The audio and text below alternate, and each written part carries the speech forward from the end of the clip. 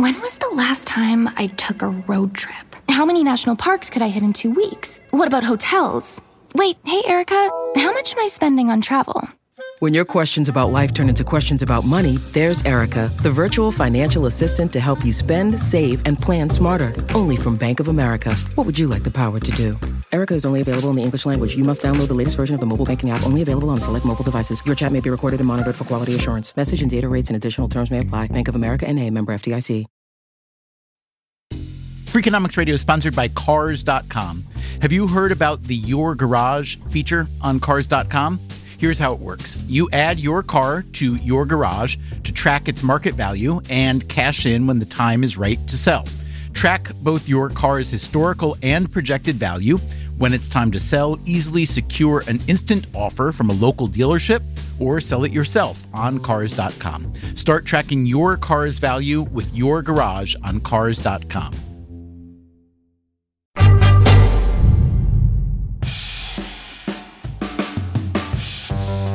Before we start today's episode, an announcement, a birth announcement. There is a new weekly show in the Freakonomics Radio Network, a show I think you will love. In fact, we know a lot of you already love it because we put out a few pilot episodes earlier this year, and the response was strong. The show is called The Economics of Everyday Things, and it's hosted by Zachary Crockett.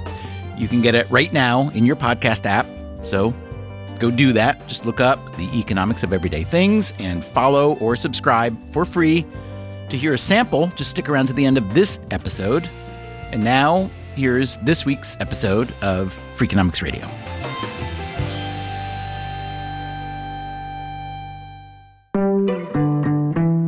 My name is Kelly Shue. I'm a professor of finance at the Yale School of Management. Some professors want to spend all their time on research. Shue does plenty of research, but she also does a lot of classroom teaching, and she likes her students. I get a lot of research ideas from talking to them and a lot of insights about how the real world differs from what I'm teaching in class. So I like it when they push back and they say, what you're teaching me is unrealistic, because that's not how we do it in a firm. But sometimes it's the students who Shue thinks are unrealistic. That's where she got the idea for a new paper. I was inspired to work on this paper because I was actually just quite annoyed by an argument that I had heard frequently by some of my MBA students about how ESG investing is supposed to make the world more green. ESG stands for Environmental, Social, and Governance, and ESG investing is about allocating resources in a way that makes money while also improving the world. When Shue heard people explaining how it was supposed to work, she couldn't make the math add up. I'm just hearing this argument over and over again, and in my head I'm thinking, that violates the basic corporate finance concepts that I teach in class. I too want to make the world more green, but I don't think this is going to work. Today on Freakonomics Radio, why wouldn't it work? We've looked at what seems to have been a blind spot in the ESG investing movement. It's a huge movement and getting bigger by the minute. Political progressives think it will help save the planet. Republican lawmakers ridicule it as woke investing, and they're trying to ban it. Kelly Shue says that both sides are missing the point. What we're showing is actually not difficult to prove. It's right there in the data. It's just something that, for some reason, hasn't been looked at before. All right, let's take a look, starting right now.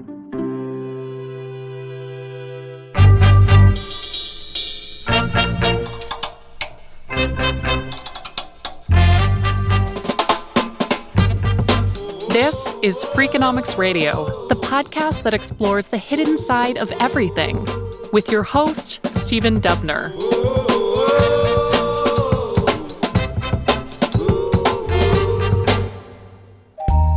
Okay, so Kelly Shue argues that investors who focus on the ESG rating of a company or an investment fund are making a fundamental mistake. Before we get into the mistake, let's hear from one such investor. In this case, the investor is an entire country. Okay, so my name is Karina Smith Ihenacho, and I'm the Chief Governance and Compliance Officer for NBIM, which is Norges Bank Investment Management. And what does NBIM actually do? I work for the Norwegian Sovereign Wealth Fund, We are a fund for around $1.4 trillion US. It's a fund that's owned by the government, but in many ways it's owned by the 5 million Norwegians. Norway has one of the biggest sovereign wealth funds in the world. Yeah, it's a lot of money. The source of this money is the same as that of many other big sovereign wealth funds. It's come from the oil and gas resources that was found in the late 1960s on the Norwegian continental shelves. And what the government then decided was, let's take all the revenues from the oil and gas resources and put it in a fund. Before oil, Norway was a relatively poor country. Quite quickly, it became rich. In many places, this sudden infusion of wealth has led to trouble. It's what economists call the resource curse. The money might be spent recklessly or siphoned off by autocrats. But Norway did the sensible thing, essentially putting the money into a gigantic piggy bank, its sovereign wealth fund. E.S.G says the investment returns from the fund covered 20 to 25% of Norway's annual budget. The fund pays for every fifth teacher, nurse, road that's being built. I often say it's easy to be a politician in Norway because they have a free 20 to 25% of the budget that they don't need to find anywhere. The fund's investment approach is fairly conservative. Part of that strategy is diversification. The fund owns stock in nearly every major public company. Yeah, around 9,000 companies. So we own around 1.4% of every listed company in the world. That includes oil and gas companies like ExxonMobil and Shell and BP. On the one hand, this makes perfect sense. Norway's own wealth came from oil and gas. On the other hand, it's not very diversified to invest in energy firms when all your wealth comes from energy, especially since energy prices can be so volatile. But also, Norway considers itself an enlightened place, a place where the threat of climate change is taken seriously. So, in 2017, the fund's managers proposed selling off the oil and gas stocks in their portfolio. This led to a good bit of friction and debate. In the end, it was decided to sell out of just pure upstream oil and gas producers. Upstream producers being what? Being a company that just focuses on exploring for where oil can be and drilling it up. But they kept their investments in the larger, more integrated energy firms. So the Exxon, Chevron, BP, Shell type of companies continue to stay because they do much more than just upstream production. If the Norwegian fund had fully divested from oil and gas companies, that would have meant selling off around $37 billion in stocks. Selling off just the shares of upstream drillers, that was about a $6 billion sell-off. And there are some other industries they decided they don't want to own at all. Yes. So coal is a product we're not supposed to be invested in. Coal being, of course, a particularly dirty fuel, but also tobacco, cannabis for recreational use, and certain type of weapons. They've also sold off companies with business models they consider unsustainable for one reason or another. A lot of companies involved in deforestation. Some companies, if they're reliant on child labor to survive, we don't think that's a sustainable business model. Every quarter, the fund combs through its portfolio to see if there are other companies they want to sell off. We have sold out around 400 plus companies. This is exactly what ESG advocates would like to see. If a company has a low rating on environmental, social, or governance dimensions, investors should pull their money and put it elsewhere, like into a company with a high ESG rating. It's always been strange that E, S, and G are bundled together. That, again, is the Yale economist Kelly Shue. Various publications have tried to survey ESG investors to estimate how much they care about the E and the S and the G. And it seems like these funds on average care 50% about E, a little bit about S, and far less about G. So there is a ranking of how much they care about these three letters. So Shue decided to focus on the E as well, the environmental impact of a given firm. She launched a research project with Samuel Hartzmark, a finance professor at Boston College, to analyze what ESG investors think of as green firms and brown firms. So in our research, we categorize brown firms as the firms that are in the top 20% in terms of their greenhouse gas emissions per unit of sales. And green firms are at the other extreme. Green firms are the firms at the bottom 20% in terms of greenhouse gas emissions per unit of sales. There's a vast swath in the middle, neither green nor brown, and you're just leaving them out of the calculation for now. Is that right? We have actually looked at the 60% of firms in the middle. We categorize them as neutral, but we find that they are actually much more similar to green firms than to brown firms. So basically, there's about a fifth of firms out there that are responsible for almost all of the environmental impact that firms have on the world. Name some brown firms that people would recognize. So they're active in energy, agriculture, transportation. Names that you might have heard about are Martin Marietta Materials, which is a building materials firm, Duke Energy, which is an energy firm, obviously, Southwest Airlines, a transportation firm. There's also Tyson Foods, DuPont, FedEx. And then name some green firms. Green firms tend to be services firms. So think Spotify, Prudential, Goldman Sachs, Allstate, MetLife, American Express. Silicon Valley Bank, which recently collapsed, is one of the greenest firms in our sample, which makes sense. How can a bank pollute that much, right? Okay, so that's how Shue and Hartzmark categorized the firms, but what exactly were they trying to learn? Our research really only looks at two simple questions. The first question is, if you raise the cost of capital for brown firms, how would they react? Raising the cost of capital is what happens when ESG investors sell off shares of brown firms and redirect their money to green firms, giving brown firms less investment capital to work with.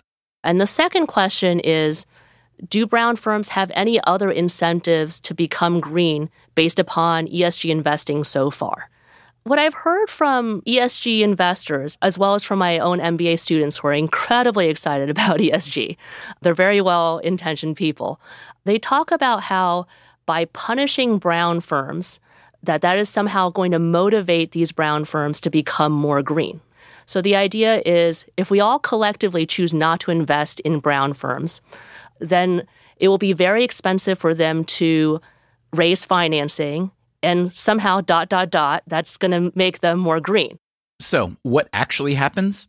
Shue and Hartzmark recently wrote up their findings in a paper called Counterproductive Sustainable Investing, the Impact Elasticity of Brown and Green Firms. Let's start with the green firms. How much are they helped by the extra money from ESG investors? What we found in the data when we looked at empirically how brown and green firms have changed their environmental impact in the past with respect to changes in their cost of capital, what we found is even if it gets easier for these green firms to access capital, their environmental impact barely changes. And that's just because they don't have much to change. Right. They're mostly services firms that already don't pollute. So when they get more money, they continue not polluting. And they're also not the best candidates for developing green technology because it's not part of their business model.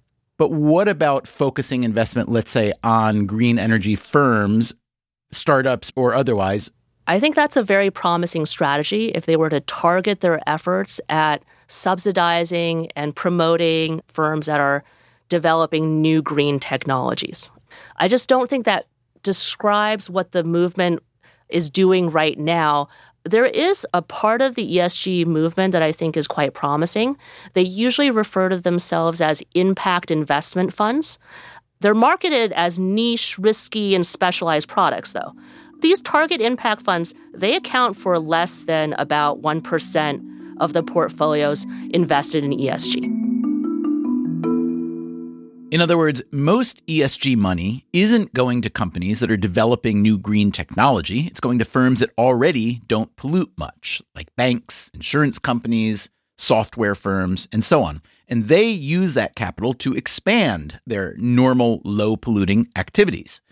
And what about the brown firms? How do they behave when ESG investors pull their money? When the cost of capital increases for brown firms, they seem to react by becoming more brown. How do they do that? Well, they continue business as usual, which is brown, or they might cut some corners on compliance efforts or pollution abatement efforts. And that's all going to deliver plenty of cash right now and profits right now. Alternatively, brown firms can choose to become a little bit more green. But to become green, they have to invest in new production methods, new pollution abatement efforts. So this green investment is going to cost money right now. It's going to cut into profits this year. So would you consider it a mistake to not invest more in brown firms? I've seen one paper, which I'm sure you know of, called the ESG Innovation Disconnect, Evidence from Green Patenting. And the main finding is that so-called brown firms in the energy sector tend to produce the most highly cited green patents. So are we making a mistake by looking away from the brown firms? Yes. So I think we're making two types of mistakes by divesting away from brown firms. The first mistake is exactly as pointed out by the paper you mentioned, which is that if we ignore brown firms, we're ignoring the type of firm that is actually most likely to develop new green technology that could benefit other firms and could benefit the world.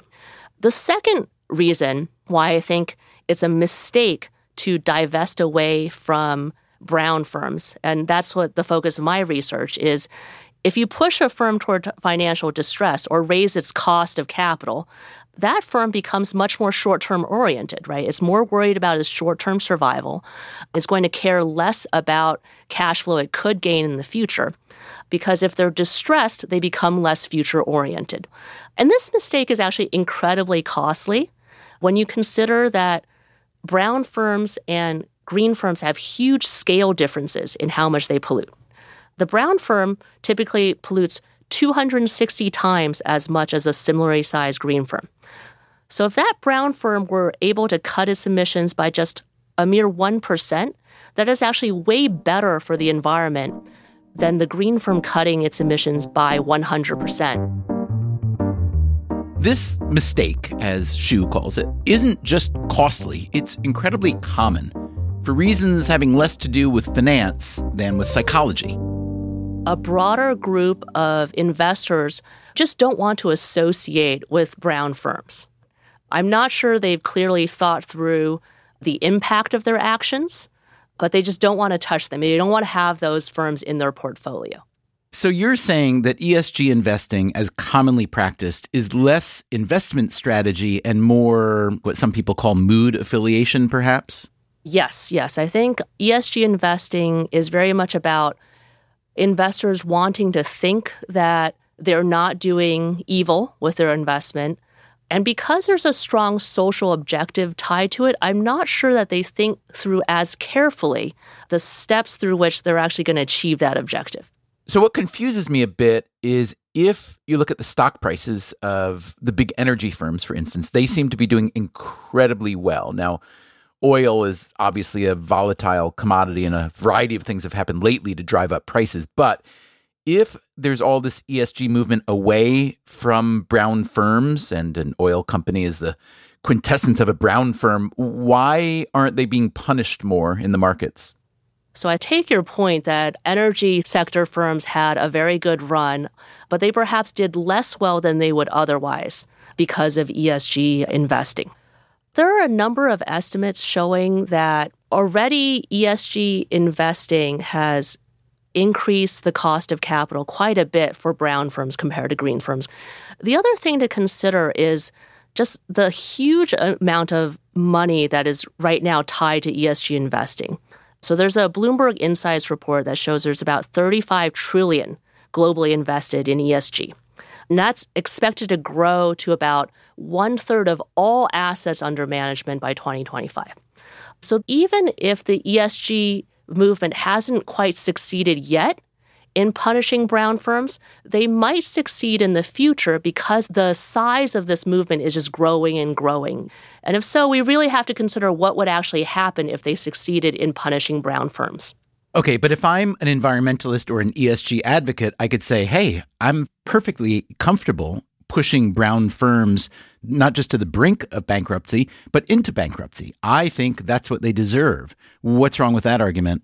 So I think there's something to your point, which is that if we were to punish brown firms to an extreme extent, make it infinitely expensive for them to raise capital, they're going to go out of business. And if they go out of business, they can't pollute. The problem is that brown firms exist in a lot of sectors that are actually crucial to a well-functioning society. So it's not just coal mining, which we might all think of as evil and could be easily replaced. It also includes agriculture, transportation, building materials, natural resource extraction. So these are sectors that are quite valuable. And I think it would make more sense to try to make these sectors more green per unit of output, rather than to say we can eliminate them entirely.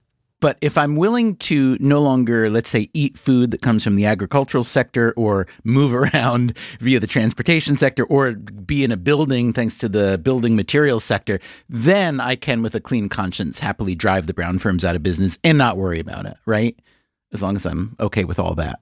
Yes, if you are willing to purely consume financial and health services and the insurance sector, then we can drive brown firms out of existence and you would be completely fine. So do you suggest that investors, whether individual, institutional, or the investment firm side, that they collaborate more with brown firms rather than demonize and not invest in them? Yes. My analysis shows that brown firms are the firms with the greatest scope to change their environmental impact. So in addition to investing in brown firms, it might be helpful to engage with their management. I'm a big fan of the efforts of Engine Number 1.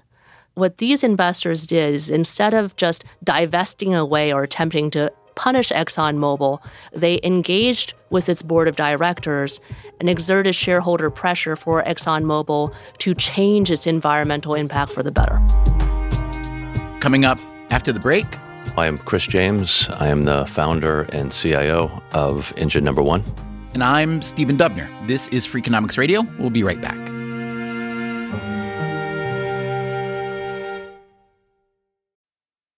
Freakonomics Radio is sponsored by Marriott.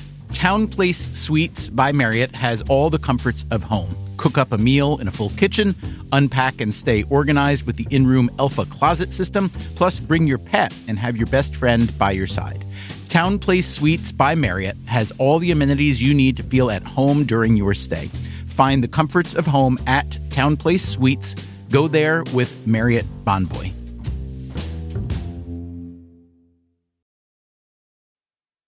Freakonomics Radio is sponsored by Southern Company. Southern Company has a vision of a resilient energy future, and every day they put it in motion. They are investing in carbon-free nuclear, along with wind and solar power, as part of their balanced approach in the transition to a net zero future. They are creating jobs, helping communities thrive, and meeting demand for carbon-free energy that is affordable, reliable, and safe for all. They are committed to working towards an even better tomorrow. Learn more at southerncompany.com. Freakonomics Radio is sponsored by Amica Insurance. Amica Insurance is all about empathy. They know your auto, home, and life insurance are more than just policies. Home insurance is about protecting the life you've built. Auto insurance is there to protect you on the road ahead. That's why Amica takes a consultative approach to help protect what matters most to you. They are a customer-owned insurance company that puts your needs first, and their representatives are available 24/7 for claim-related matters. As Amica says, empathy is our best policy.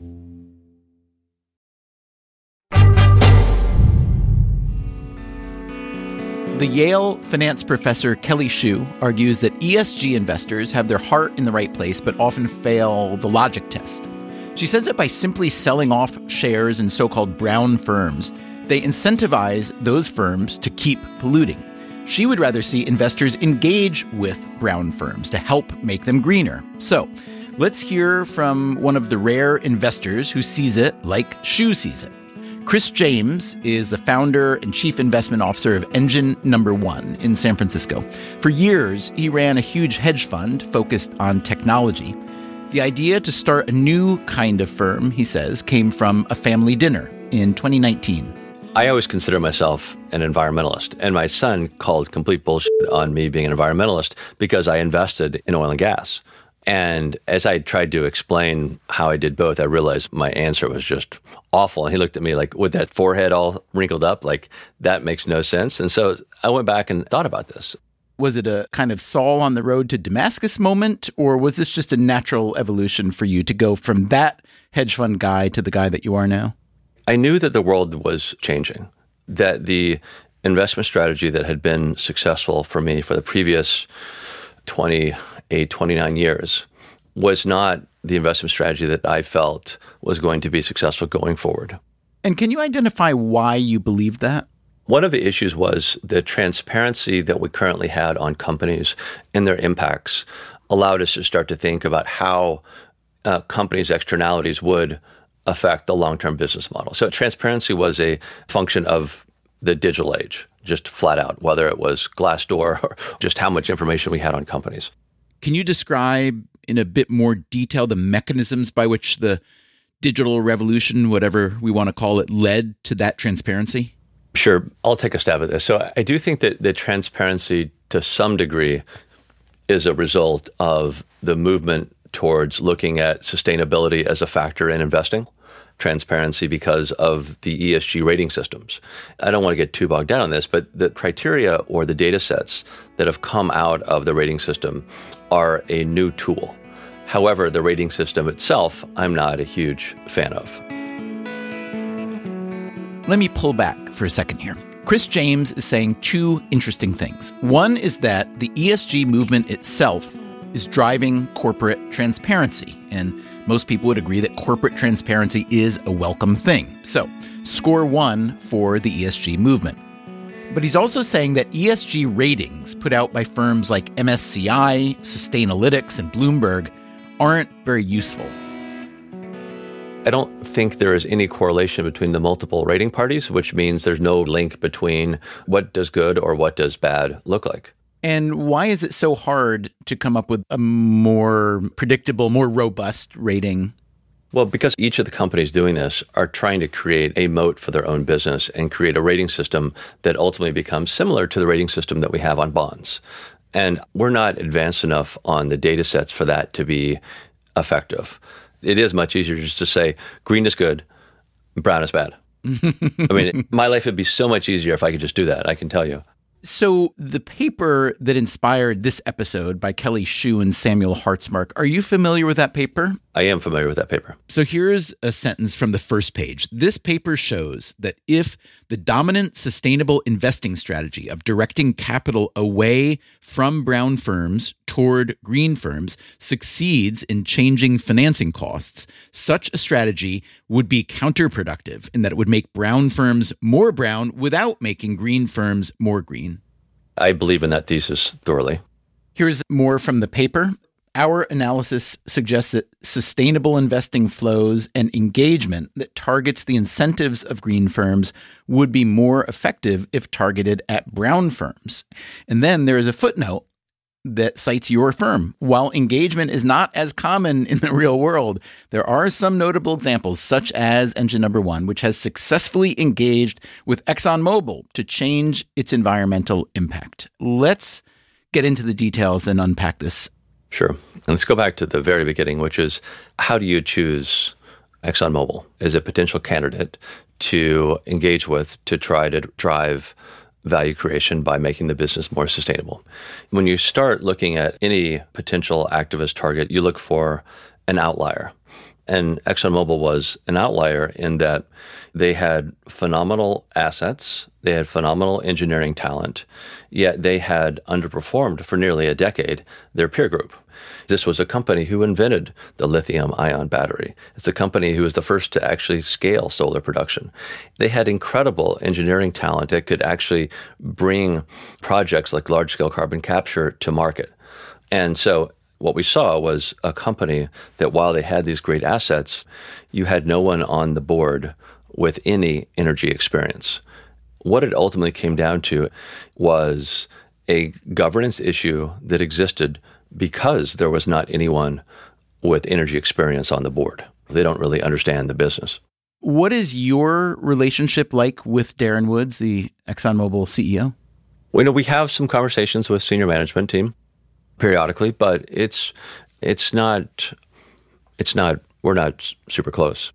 I don't have any sense of how much the board matters in a typical publicly owned firm. I see some boards that seem to be total crony rubber stampers and some that seem to be incredibly thoughtfully assembled to really try to maximize the goals of the firm. So in the case of ExxonMobil, tell me who was on the board and what were they not doing that you think would have made the firm perform better? Oftentimes, and this isn't just Exxon, but many of the large companies, you have the duration that the CEO looks out very much tied to the duration they think they're going to be CEO. And the board's role supposedly is to pick the right management team and then ensure a great transition and ensure they execute on a long-term strategy.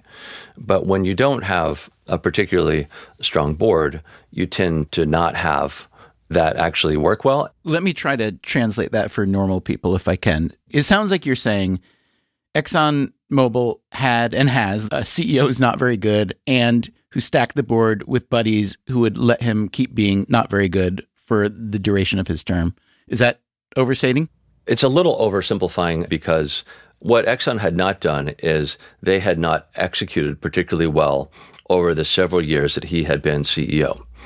However, if you look at the changes that have taken place inside of ExxonMobil, I would say that management has been incredibly responsive to not our demands, but really what shareholders said they wanted, which is to pivot the business towards how do we create value in an energy transition as point one.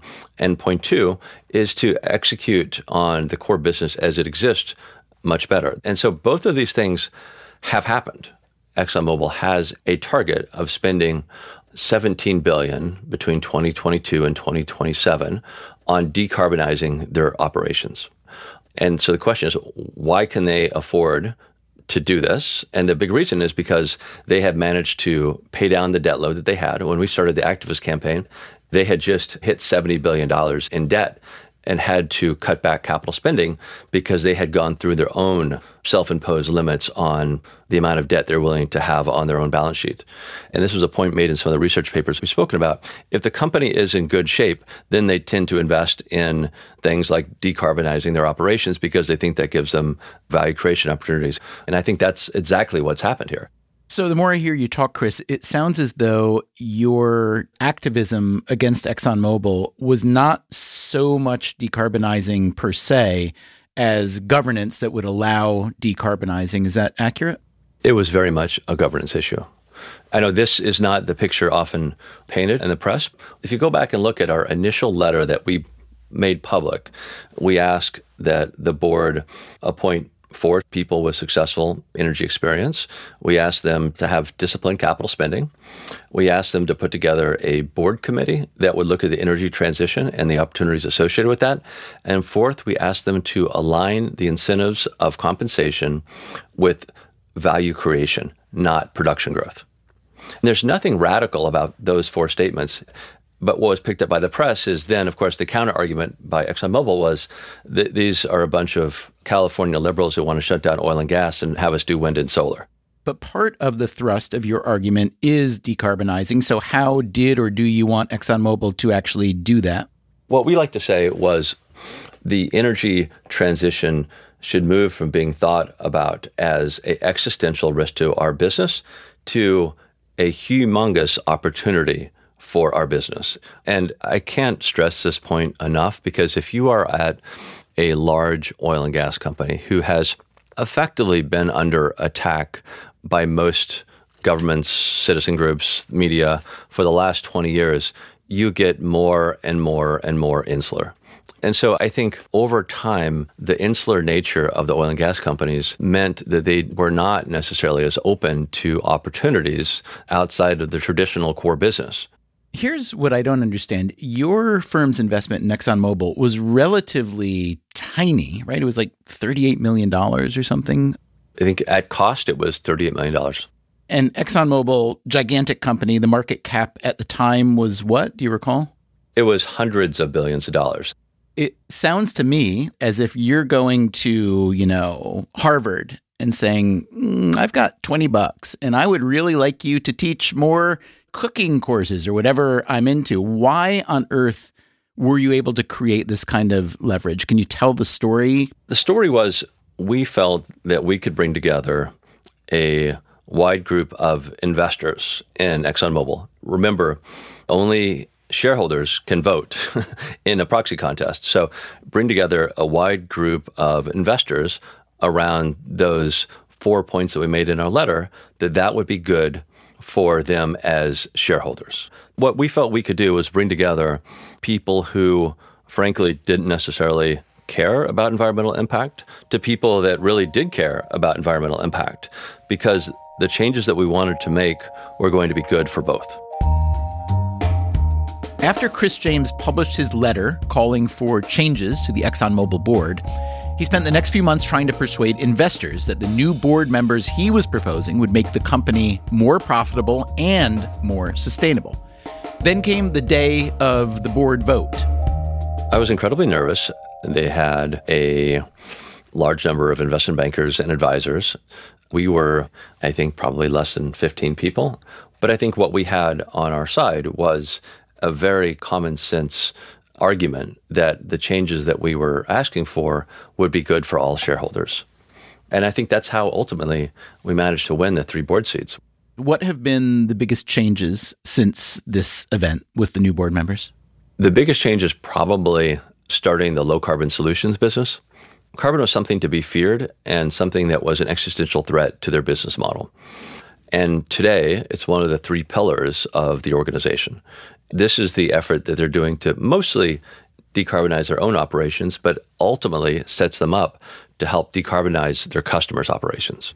And so that's what we felt was a tremendous business opportunity, and why you have seen companies like ExxonMobil come out in favor of the Inflation Reduction Act, because it is a business opportunity for them to provide their customers with a lower carbon footprint for the businesses that they operate. It's quite remarkable that they were able to do this despite owning far less than 1% of ExxonMobil shares. That, again, is Kelly Shue. So this just tells you that there's a more direct way of interacting with brown companies that could be more effective and certainly less counterproductive than just seeking to punish them. We reached out to ExxonMobil, but they declined to comment. After the break, we find another brown firm that is willing to speak about the E.S.G. dilemma. It should be a very attractive return on the incremental money that we're spending, and we're, doing good things for the environment at the same time. I'm Stephen Dubner. This is Freakonomics Radio. We'll be right back.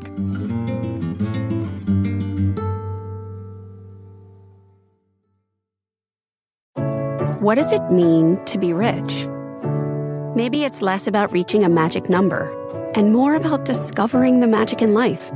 At Edward Jones, our dedicated financial advisors are the people you can count on for financial strategies that help support a life you love. Because the key to being rich is knowing what counts. Learn more about our comprehensive approach to planning at edwardjones.com/findyourrich. Edward Jones, member SIPC. Freakonomics Radio is sponsored by BetterHelp Online Therapy. We don't always realize just how much our negative thoughts and experiences stick with us. You may find your brain constantly running through a highlight reel of bad moments. That hurtful comment your friend made, that frustrating thing your mom does, or that silly thing you said in a meeting. Maybe it's time to get it all off your chest. Therapy is a safe space to share whatever is weighing you down so you can get some relief and find a solution. BetterHelp offers professional, affordable online therapy on a flexible schedule. Start the process in minutes and switch therapists anytime. Let it out with BetterHelp. Visit betterhelp.com/Freakonomics today to get 10% off your first month. That's BetterHelp, HELP.com/Freakonomics. Take your business further with the smart and flexible American Express Business Gold Card. You can earn 4 times points on your top 2 eligible spending categories every month, like transit, U.S. restaurants, and gas stations. That's the powerful backing of American Express. 4 times points on up to $150,000 in purchases per year. Terms apply. Learn more at americanexpress.com/businessgoldcard.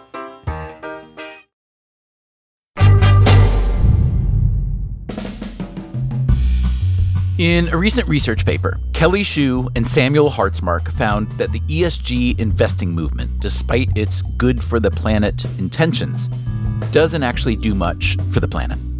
That's because the primary ESG strategy is to invest in firms that are already green and can't get much greener, and to disinvest from brown firms, which raises their cost of capital and encourages them to make short-term decisions, which often leads to more pollution rather than less. Kelly Shue would like to see ESG investors engage with brown firms rather than shun them. That's what happened with the activist investing firm Engine No. 1 and Chris James, as we heard earlier. But there aren't many activist firms pushing in that direction. So, how else might brown firms be incentivized to get greener? Well, there's always government funding. In this case, the Biden administration's Inflation Reduction Act, which includes massive subsidies and tax credits to address pollution and climate change. Let's hear about that path from our next guest. I'm Tony Will. I'm the president and CEO for CF Industries. Great. CF Industries is what? CF Industries is the world's largest ammonia producer. Some of that we sell on as ammonia. Some of that we upgrade into derivative products. It gets used about 2/3 for fertilizer.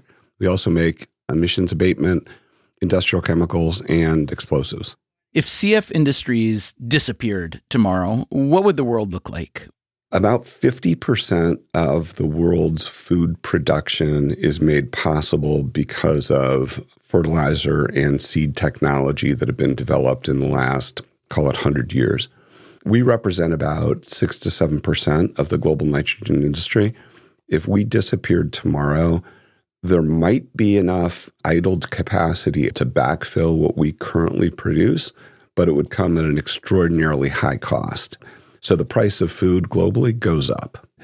In addition to that, the production of assets that are currently offline are much higher greenhouse gas emitters than we are. And so not only does the cost of food go up, but the impact on climate goes up as well. Can you walk me through how your main product is created? You bet. So this is a little bit of chemistry 101. I love it. We take natural gas. The chemical composition is CH4. That's methane. And then we mix it with steam, so H2O, and you crack it under very high temperature and high pressure. And so you're making free H's, C's, and O's. You strip out the CO and the CO2 components, so you're left with just H's and N's.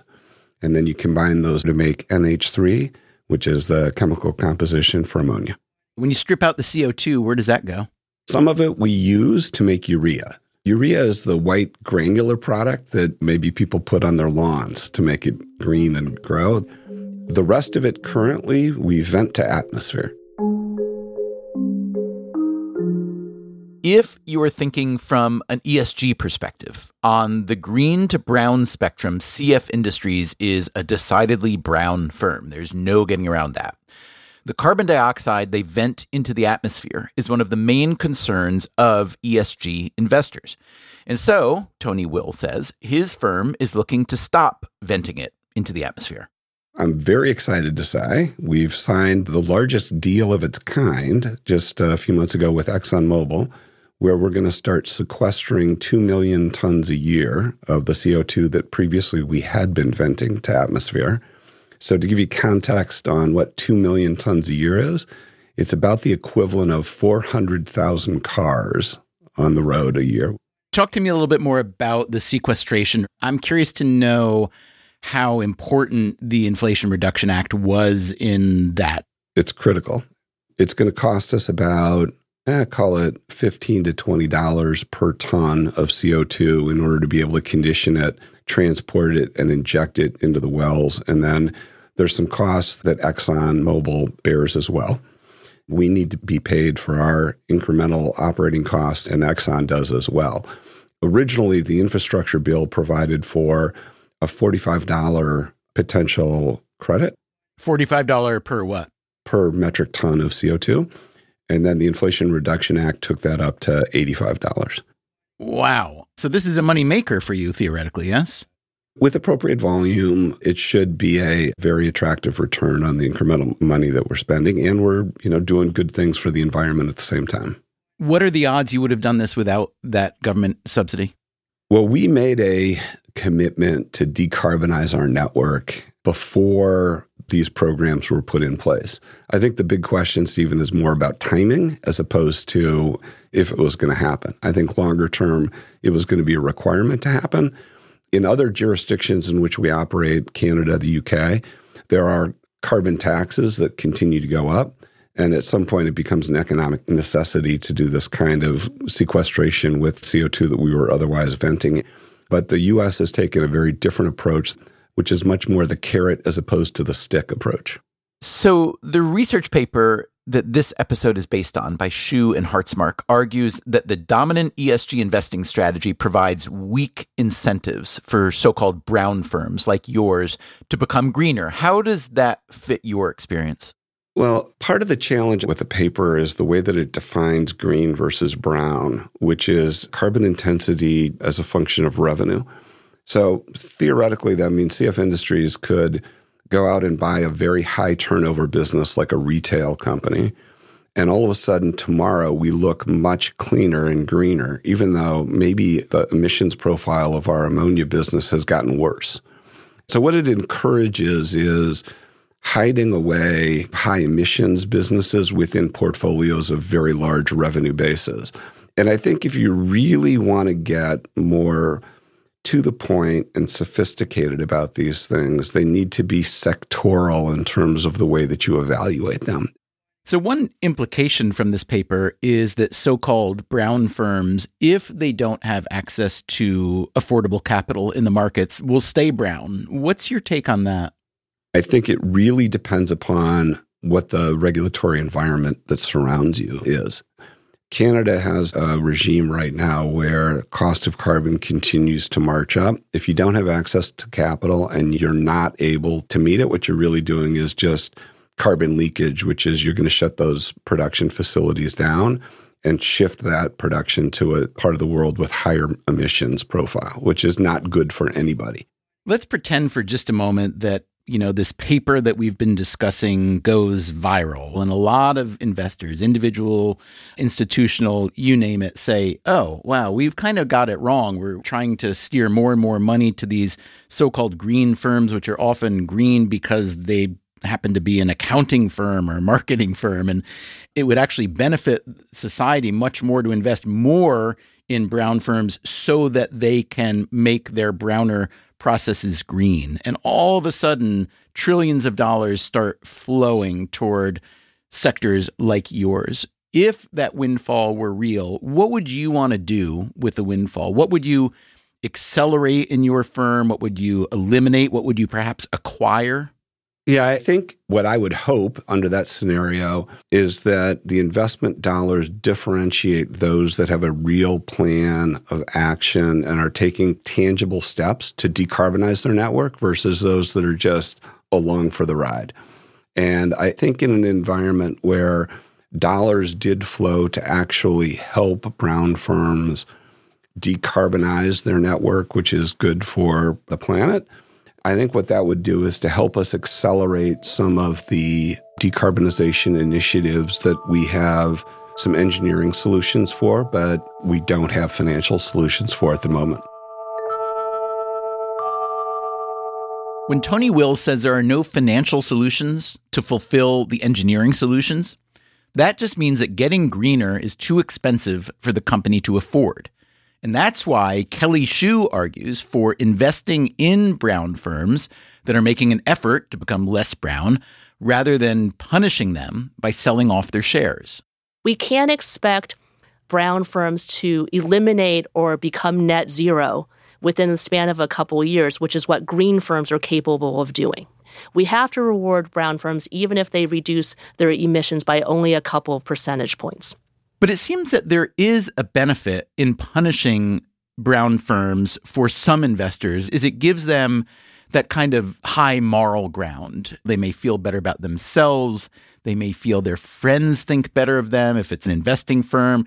They may get to market their green bona fides. That's got to be worth something, yeah?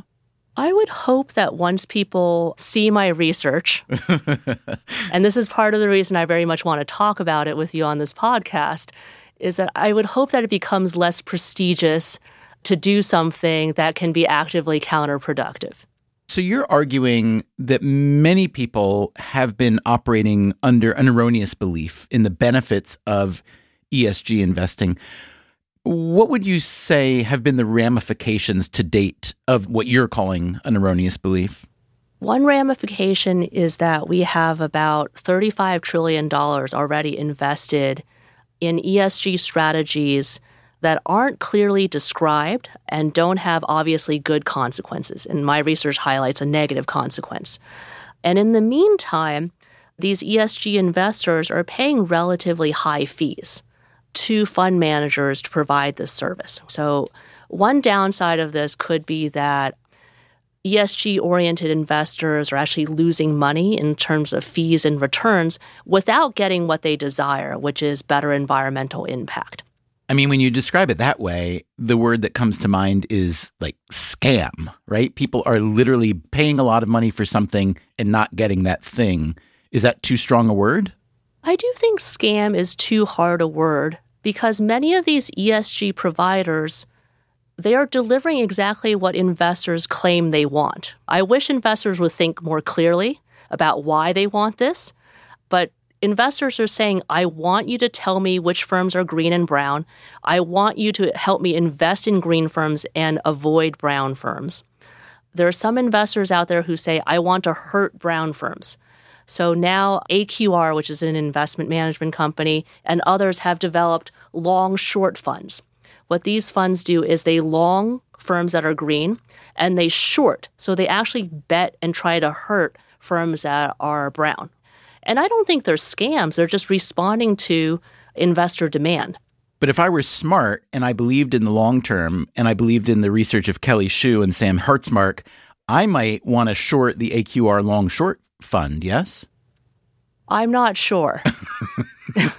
That's assuming that thanks to my research and this Freakonomics podcast, thank you for covering our research, that we actually dramatically change the preferences underlying a $35 trillion movement in the next couple of years. That's what it would take for your bet to pay off.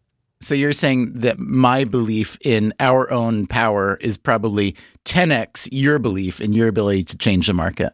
Yeah, I mean, that has been a finding throughout the behavioral economics research. People think that they matter more than they actually do, and they're more optimistic about their ability to affect change than in reality. And when you say people, you weren't describing academic researchers, I assume, but what about that?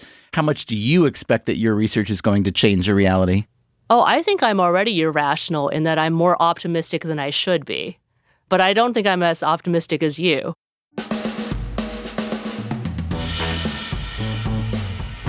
That, again, was Kelly Shue at Yale. Thanks also to Chris James of Engine No. 1, Tony Will of CF Industries, and Karina Smith Ihenachu from the Norwegian Sovereign Wealth Fund.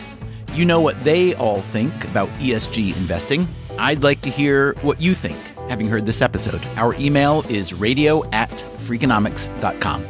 Coming up next time on the show, the world suddenly has a new existential worry, and this man is at the center of it. The biggest unsolved problem is, how do you ensure that the AI never goes out of control? Satya Nadella is CEO of Microsoft, one of the biggest companies in history, and now one of the biggest promoters of artificial intelligence. We speak with him about that and much more next time on the show. Until then, take care of yourself, and if you can, someone else too. And don't forget to stick around till after the credits to hear a sample of the newest show from the Freakonomics Radio Network. It's called The Economics of Everyday Things. Freakonomics Radio is produced by Stitcher and Renbud Radio. You can find our entire archive on any podcast app or at freakonomics.com, where we also publish transcripts and show notes. This episode was produced by Ryan Kelly and mixed by Greg Rippin with help from Jeremy Johnston. Our staff also includes Alina Kuhlman, Daria Kleinert, Eleanor Osborne, Elsa Hernandez, Emma Terrell, Gabriel Roth, Jasmine Klinger, Julie Canfer, Catherine Moncure, Lyric Bowditch, Morgan Levy, Neil Carruth, Rebecca Lee Douglas, Sarah Lilly, and Zach Lipinski. Our theme song is Mr. Fortune by the Hitchhikers. All the other music was composed by Luis Guerra. Okay, as promised, here is a sample of our newest show, The Economics of Everyday Things. I hope you like this show as much as we do, and I also hope you will immediately follow it in your podcast app.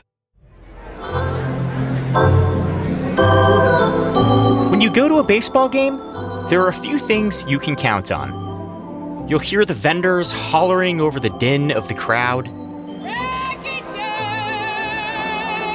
You'll smell the peanuts, the hot dogs, the ludicrously overpriced beers.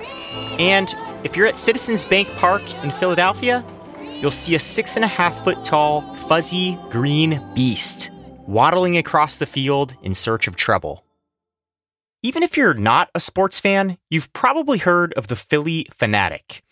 Sports Illustrated called him the best mascot in history.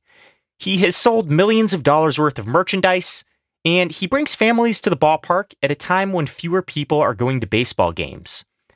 How exactly does he do that?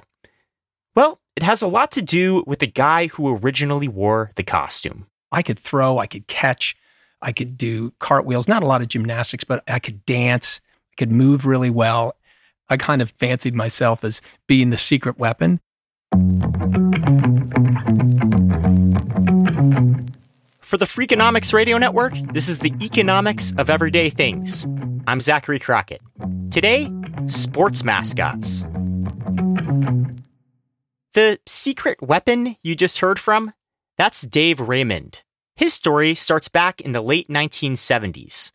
As a sophomore in college, he landed a summer internship with the Phillies. I was in the promotions office and, my dad had said, look, when you get this job, you do whatever they ask you to do. Don't say no to anything. So I was stocking shelves. I was cleaning bathrooms up in the executive offices. And then I might be taking the national anthem singer to dinner. But that all changed in the spring of 78. At the time, the Phillies had a problem on their hands. Attendance wasn't too hot. And the promotions department was trying to get more butts in the seats. On the other side of the country, someone had an intriguing solution. More chickening around here as we go to the bottom of the sixth inning. The famous San Diego chicken changing dancing partners here. Out in California, a 20-year-old kid named Ted Giannoulis was making waves at San Diego Padres games by dressing up as a chicken and cavorting around the field. The chicken kind of had a raunchy routine. He actually chugged beer through his beak. This chicken character is just out of his mind. And people are actually coming to the game because they're hearing about him. Professional sports mascots were not a new idea. The Phillies even had their own, Philadelphia Phil and Philadelphia Phyllis, a pair of twins in Revolutionary War outfits. But they weren't designed to entertain. They were more like walking logos or symbols. The performer would wear these big, heavy bodysuits made out of some pieces of wood.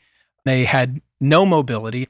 The Phillies saw the impact that this chicken was having in San Diego, and they decided to up their mascot game with a new character. So they went straight to the best people in the business. My name is Bonnie Erickson, and I was the designer of the Phillie Phanatic.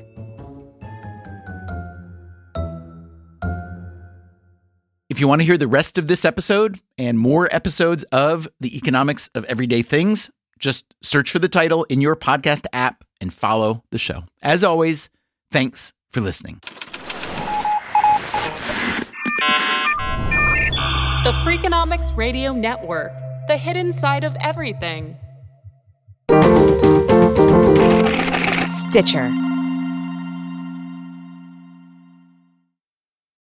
Hi, I'm Cyndi Lauper. My scalp was covered with psoriasis. Felt like I was trapped between a rock and a hard place. Then I started Cosentyx.